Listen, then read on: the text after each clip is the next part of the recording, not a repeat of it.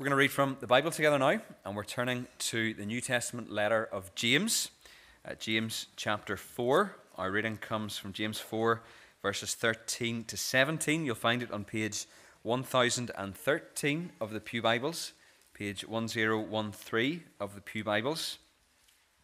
On Wednesday at our pre-communion service, we were thinking about a question that God asks us, and that was from Genesis chapter 3. The question was, where are you? We're going to be thinking about a second question this morning, and then a third question this evening. Our question this morning is, what is your life? And it's a question that is contained in this passage. So we're going to read James chapter 4, verses 13 to 17.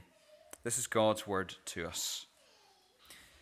Come now, you who say today or tomorrow we will go into such and such a town and spend a year there and trade and make a profit. Yet you do not know what tomorrow will bring. What is your life? For you are a mist that appears for a little time and then vanishes. Instead, you ought to say, if the Lord wills, we will live and do this or that. As it is, you boast in your arrogance. All such boasting is evil. So whoever knows the right thing to do and fails to do it, for him it is sin. Amen. And we thank God for his word to us this morning. Lord, many of us have had busy weeks, and so we pray that you would help us to be still in your presence, still as we think about your word. May you come by your Spirit and speak to all of us. We pray that you would minister your grace to us and that you would point us to our Saviour, the Lord Jesus. And we pray in his name. Amen. Well, James 4 is on page 1013 of the Pew Bibles, and you'll find it really helpful to have that little section open in front of you this morning. This morning we're coming to our second of three questions that we've been thinking as part of our communion week. On Wednesday at pre-communion we were thinking about the question, where are you? Where are you in spiritual terms? I hope that was helpful for us as we sought to examine our hearts, and that it led to us understanding or knowing where it is in spiritual terms that we stand before God. Our second question comes from the New Testament letter of James. We've read James 4, 13 to 17, but the question comes in the middle of verse 14. What is your life? What is your life? Just like the first question, this question is going to take us to the heart of our very existence as human beings. It's going to help us see what it means to be made in the image of God and what it means to be called to follow God. Our question this morning is a deep and profound one. It's one that has baffled the vast majority of humanity throughout history, but it's also a question that people run from and attempt to ignore.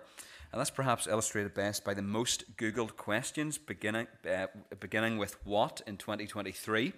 The top 5 questions beginning with what that were Googled in 2023 were, what is my IP? That's a technical question about internet or Wi-Fi. What time is it?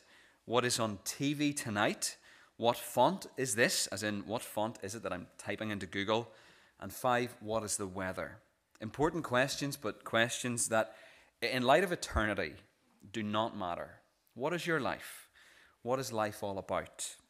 This is the question that has gripped the finest minds since the beginning of time itself.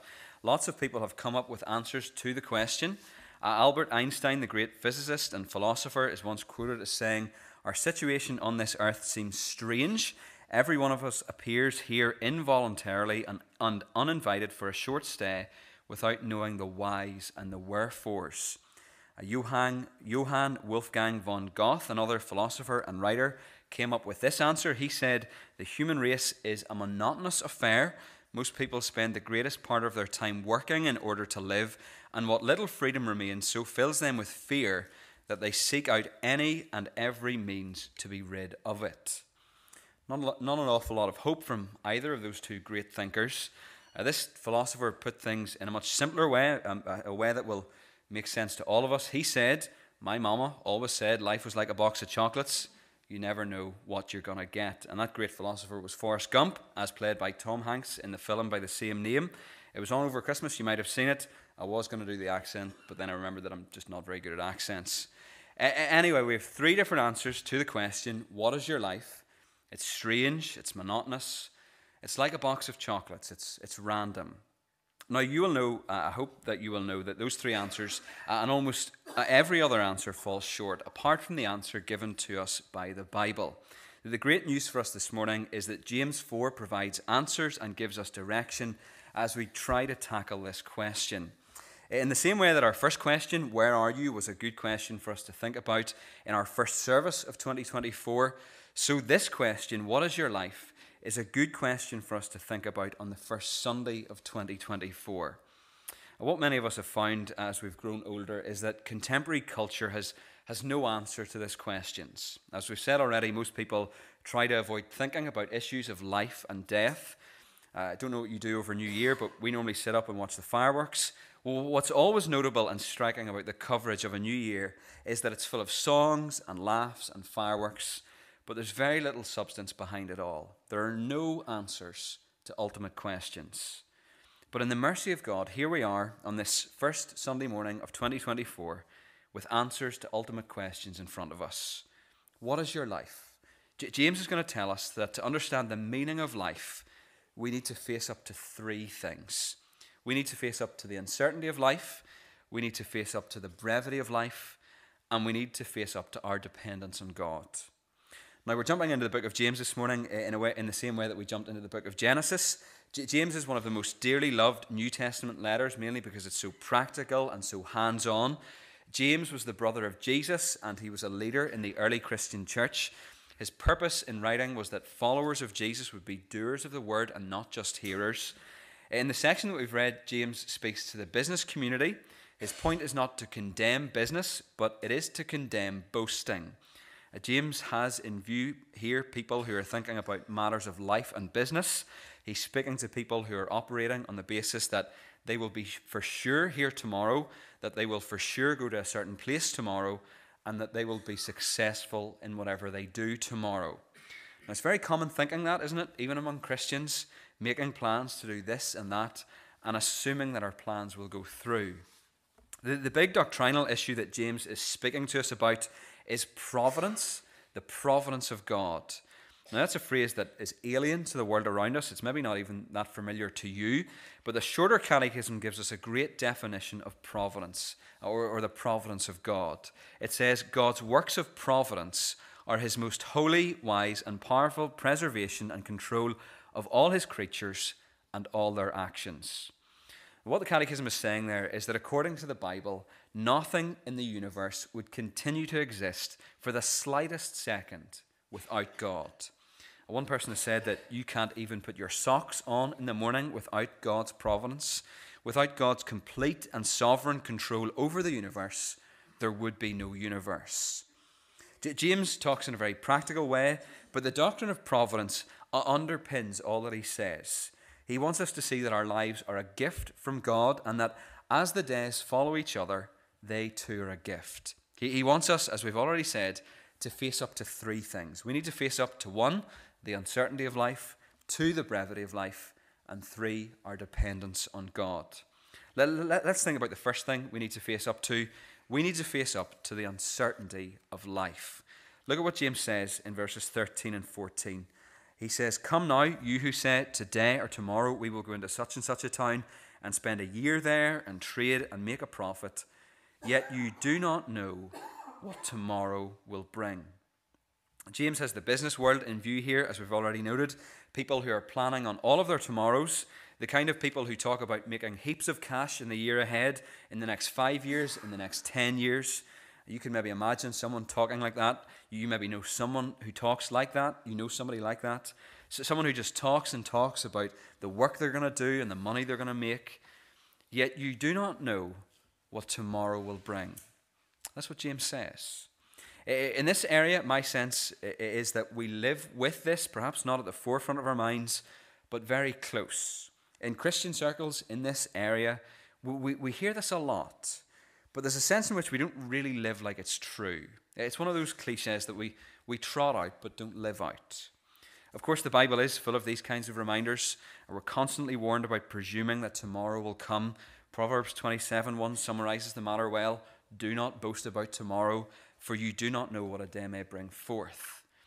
Now, the danger in thinking ahead about this issue is that we become very pessimistic or we're filled with dread. Don't want you to leave this morning worrying about all the things that might go wrong in 2024.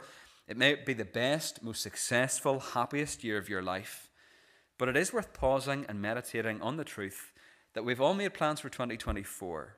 There are already things in our diaries as individuals, as a church family, but we just don't know if they'll happen.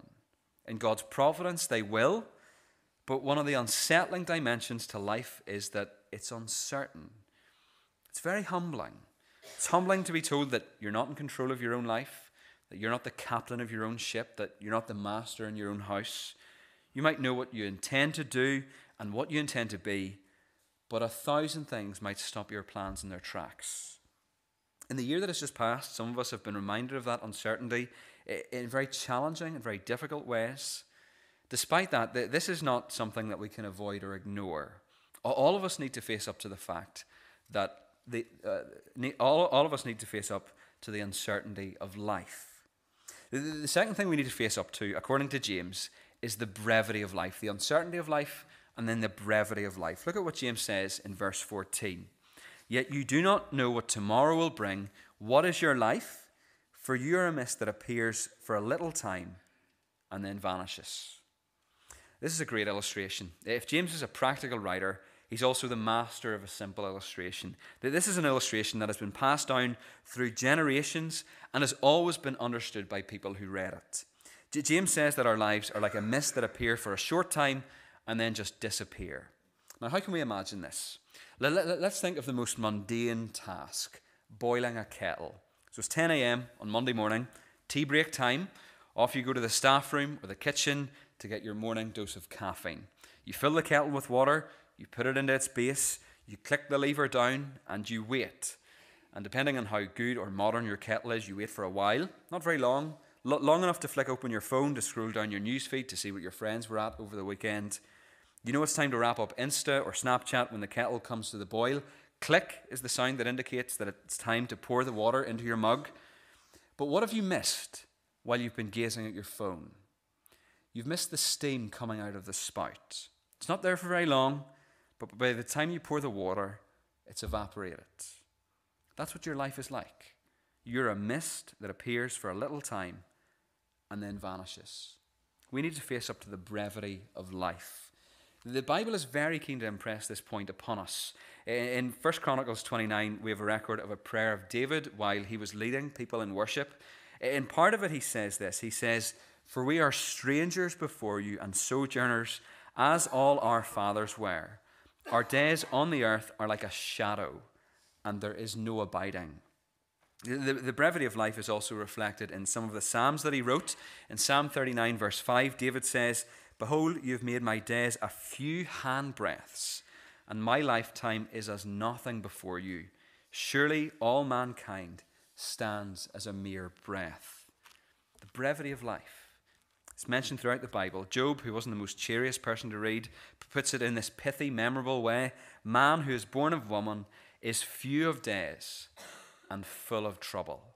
That's Job 14, verse 1, if you want the reference. Job is considered the oldest book in the Bible, so it was written a long, long time ago. But what he says there is spot on. Few of days, full of trouble. Life is uncertain, and it's short, it's brief. You can think of life like a pencil.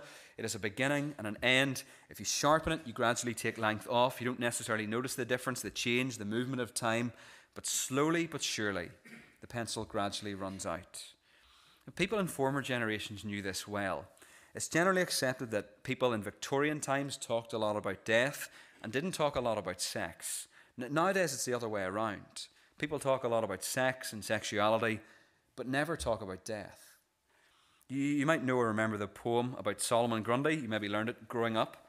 Solomon Grundy, born on a Monday, christened on Tuesday, married on Wednesday, took ill on Thursday, grew worse on Friday, died on Saturday, buried on Sunday, and that was the end of Solomon Grundy. People used to skip to that poem, apparently.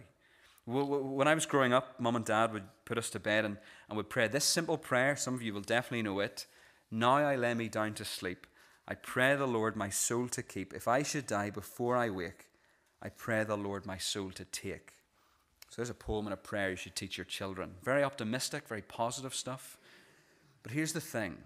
I didn't forget the prayer. And what it did was give me a framework to understand that life is short. There's part of us all that believes we're invincible. It's especially true when we're young.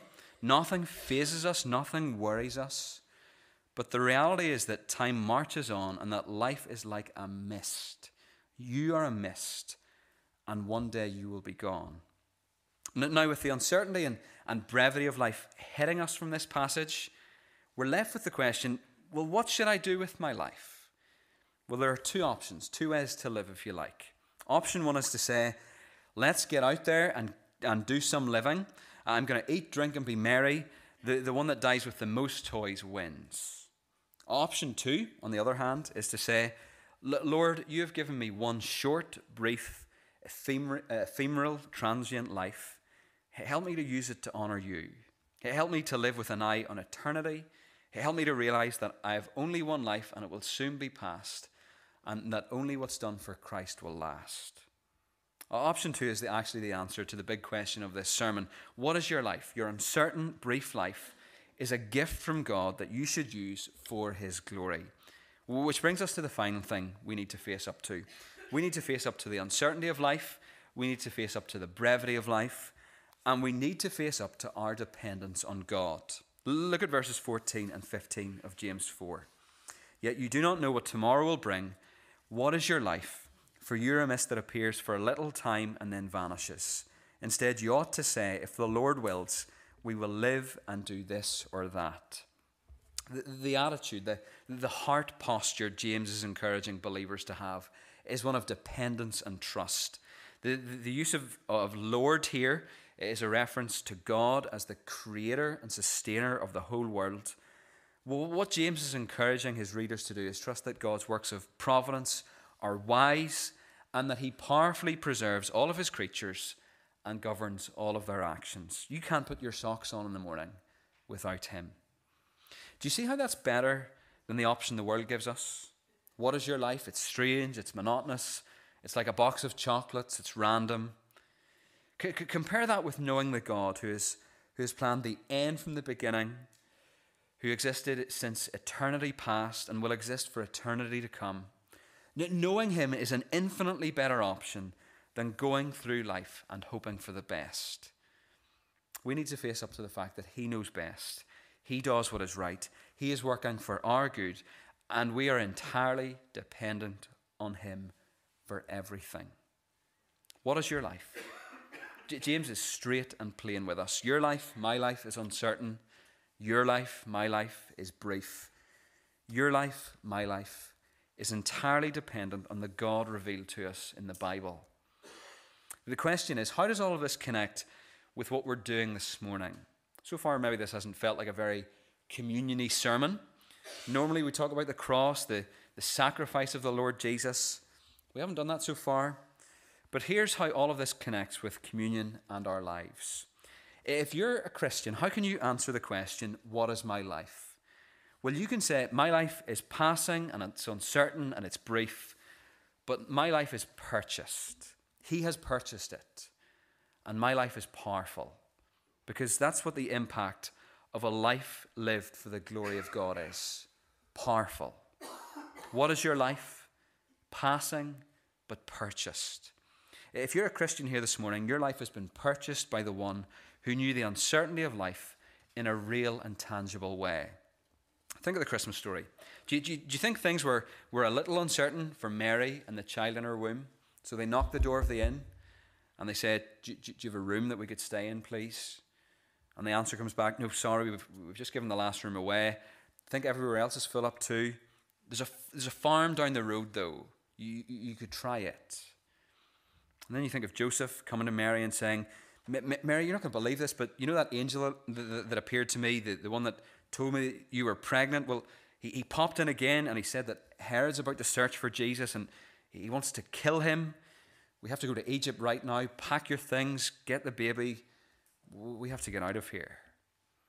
From his earliest days in this world, Jesus knew and experienced the uncertainty of life. And then think of the Easter story. Jesus in his 30s being arrested and tried for things that he didn't do or say. Judas, do you think you can deliver this guy to us? Of course you can if the price is right. You give me 30 pieces of silver, it's a done deal. Arrested, tried, and then hung on a cross where he died. Jesus' life was brief. But if you consider all the armies that ever marched, all the navies that were ever built, all the parliaments that ever sat, all the kings that ever reigned, and put them all together, they have not affected life upon this earth as powerfully as has that one solitary life. And he is the answer to the question, what is your life? Because if you're a Christian, by trusting in him, your life is hidden with Christ in God. Well, what that means is that your life is secure. As you trust the Lord, you can know that you're enveloped in his love, that you're hidden in the hollow of his blessed hand, and that nothing, not even the worst thing that can happen to you in this life, death itself, will separate you from him. How should we respond to all of that? 1, with thankfulness, that despite our frailty, we can know God. How amazing is that? 2, with humility. Our lives are not our own, but we have been bought, we have been purchased at a price. And 3, with zeal. Zeal to take the answers that we have to life's ultimate questions to a needy, broken world. Where are you in terms of your standing before God and your walk with Christ? Are you a Christian? When did you become one? What is your life? What is it all about? What are you living for? Where are you going? We'll come to that question tonight. But as we close our time in the Word this morning and move towards meeting around the table before us, let's rest in James's answer to this ultimate question. What is your life? Strange, monotonous, like a box of chocolates. It's much better than that. If you know and love the Lord Jesus, your life is uncertain and it is brief, but it has been purchased and it's therefore powerful. Let's pray together.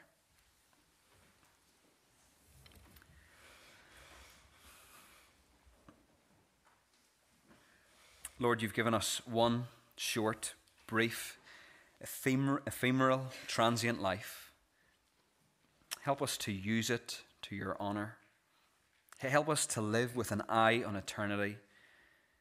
Help us to realize that we only have one life and that it will soon be past and that only what's done for Christ will last. Lord, continue with us in our time together this morning, and we pray in Jesus' name. Amen.